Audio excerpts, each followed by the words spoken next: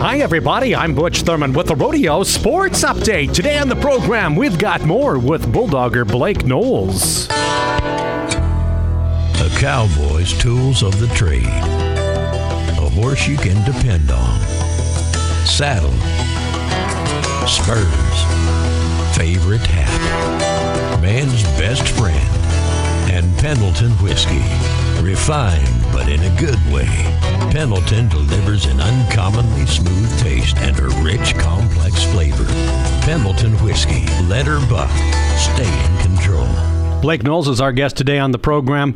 How do you schedule the 4th of July? That's got to be so difficult. Well, anything you schedule in the summer's got to be difficult, but there's a business side to this sport where you've got to pick and choose and get up at the certain times that Procom allows and get your trade outs. There's a lot of business that has to be done to make a successful run.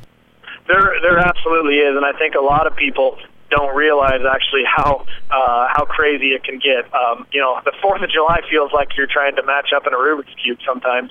So, our philosophy is we try to enter the best rodeos that we can get to, prize money-wise. And then from there, you logistically plan circles around those rodeos and try to minimize your hauling as much as possible.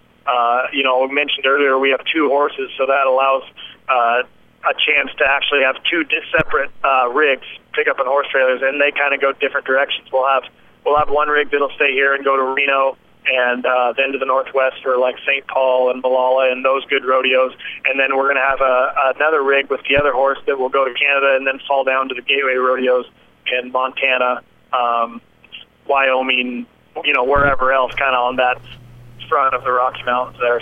Blake Knowles. I'm Butch Thurman with the Rodeo Sports Update.